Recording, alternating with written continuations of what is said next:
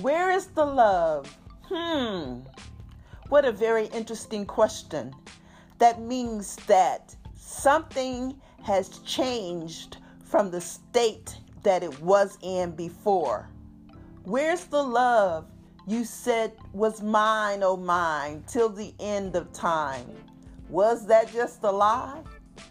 When we start our journey on love, sometimes it just seems so awesome and so wonderful, like a fairy tale almost.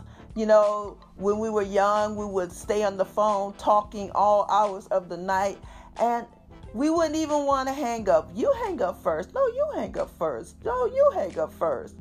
But then as we mature and as we get older, we realize that sense of puppy love that we had before no longer exists.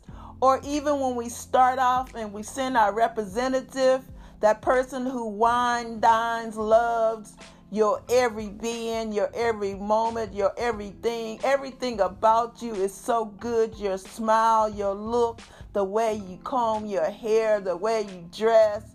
Everything is just so exciting in the beginning. In the beginning, all is well. Stars in our eyes. And then over the progression of time, things begin to change. No longer are we as excited about, no longer do we hear bells when that person walk in the room. What happens when love goes awry? Where is the love? What makes us ask that question? Because the passion that was once shown is no longer there. Or that gleam in the eye is no longer there. And now it has been replaced with something oh so familiar. Idleness. Have you ever been in a place where you didn't even want to go home? Where is the love? Have you ever been in a place where everything else seemed more important than the love you once shared? Why is it that people are afraid to walk away? Like Gladys Knight says, neither one of us wants to be the first to say goodbye, but yet we admit that everything that we're living right now is one big lie. Because now that everything is now at almost a standstill. Where is the love you said would be there till the end of time?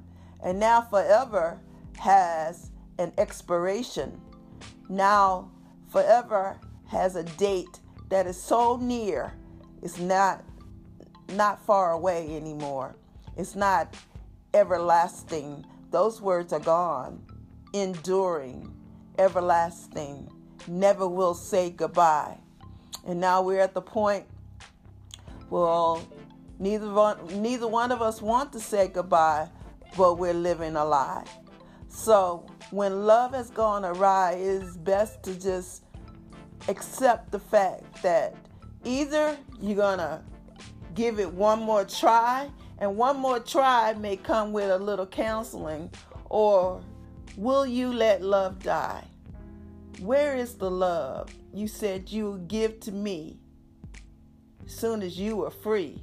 Will that ever be? Wow, interesting words. So, when I sit here and reflect, even on my journey, 2 marriages, 2 divorces, where is the love? What caused love to die?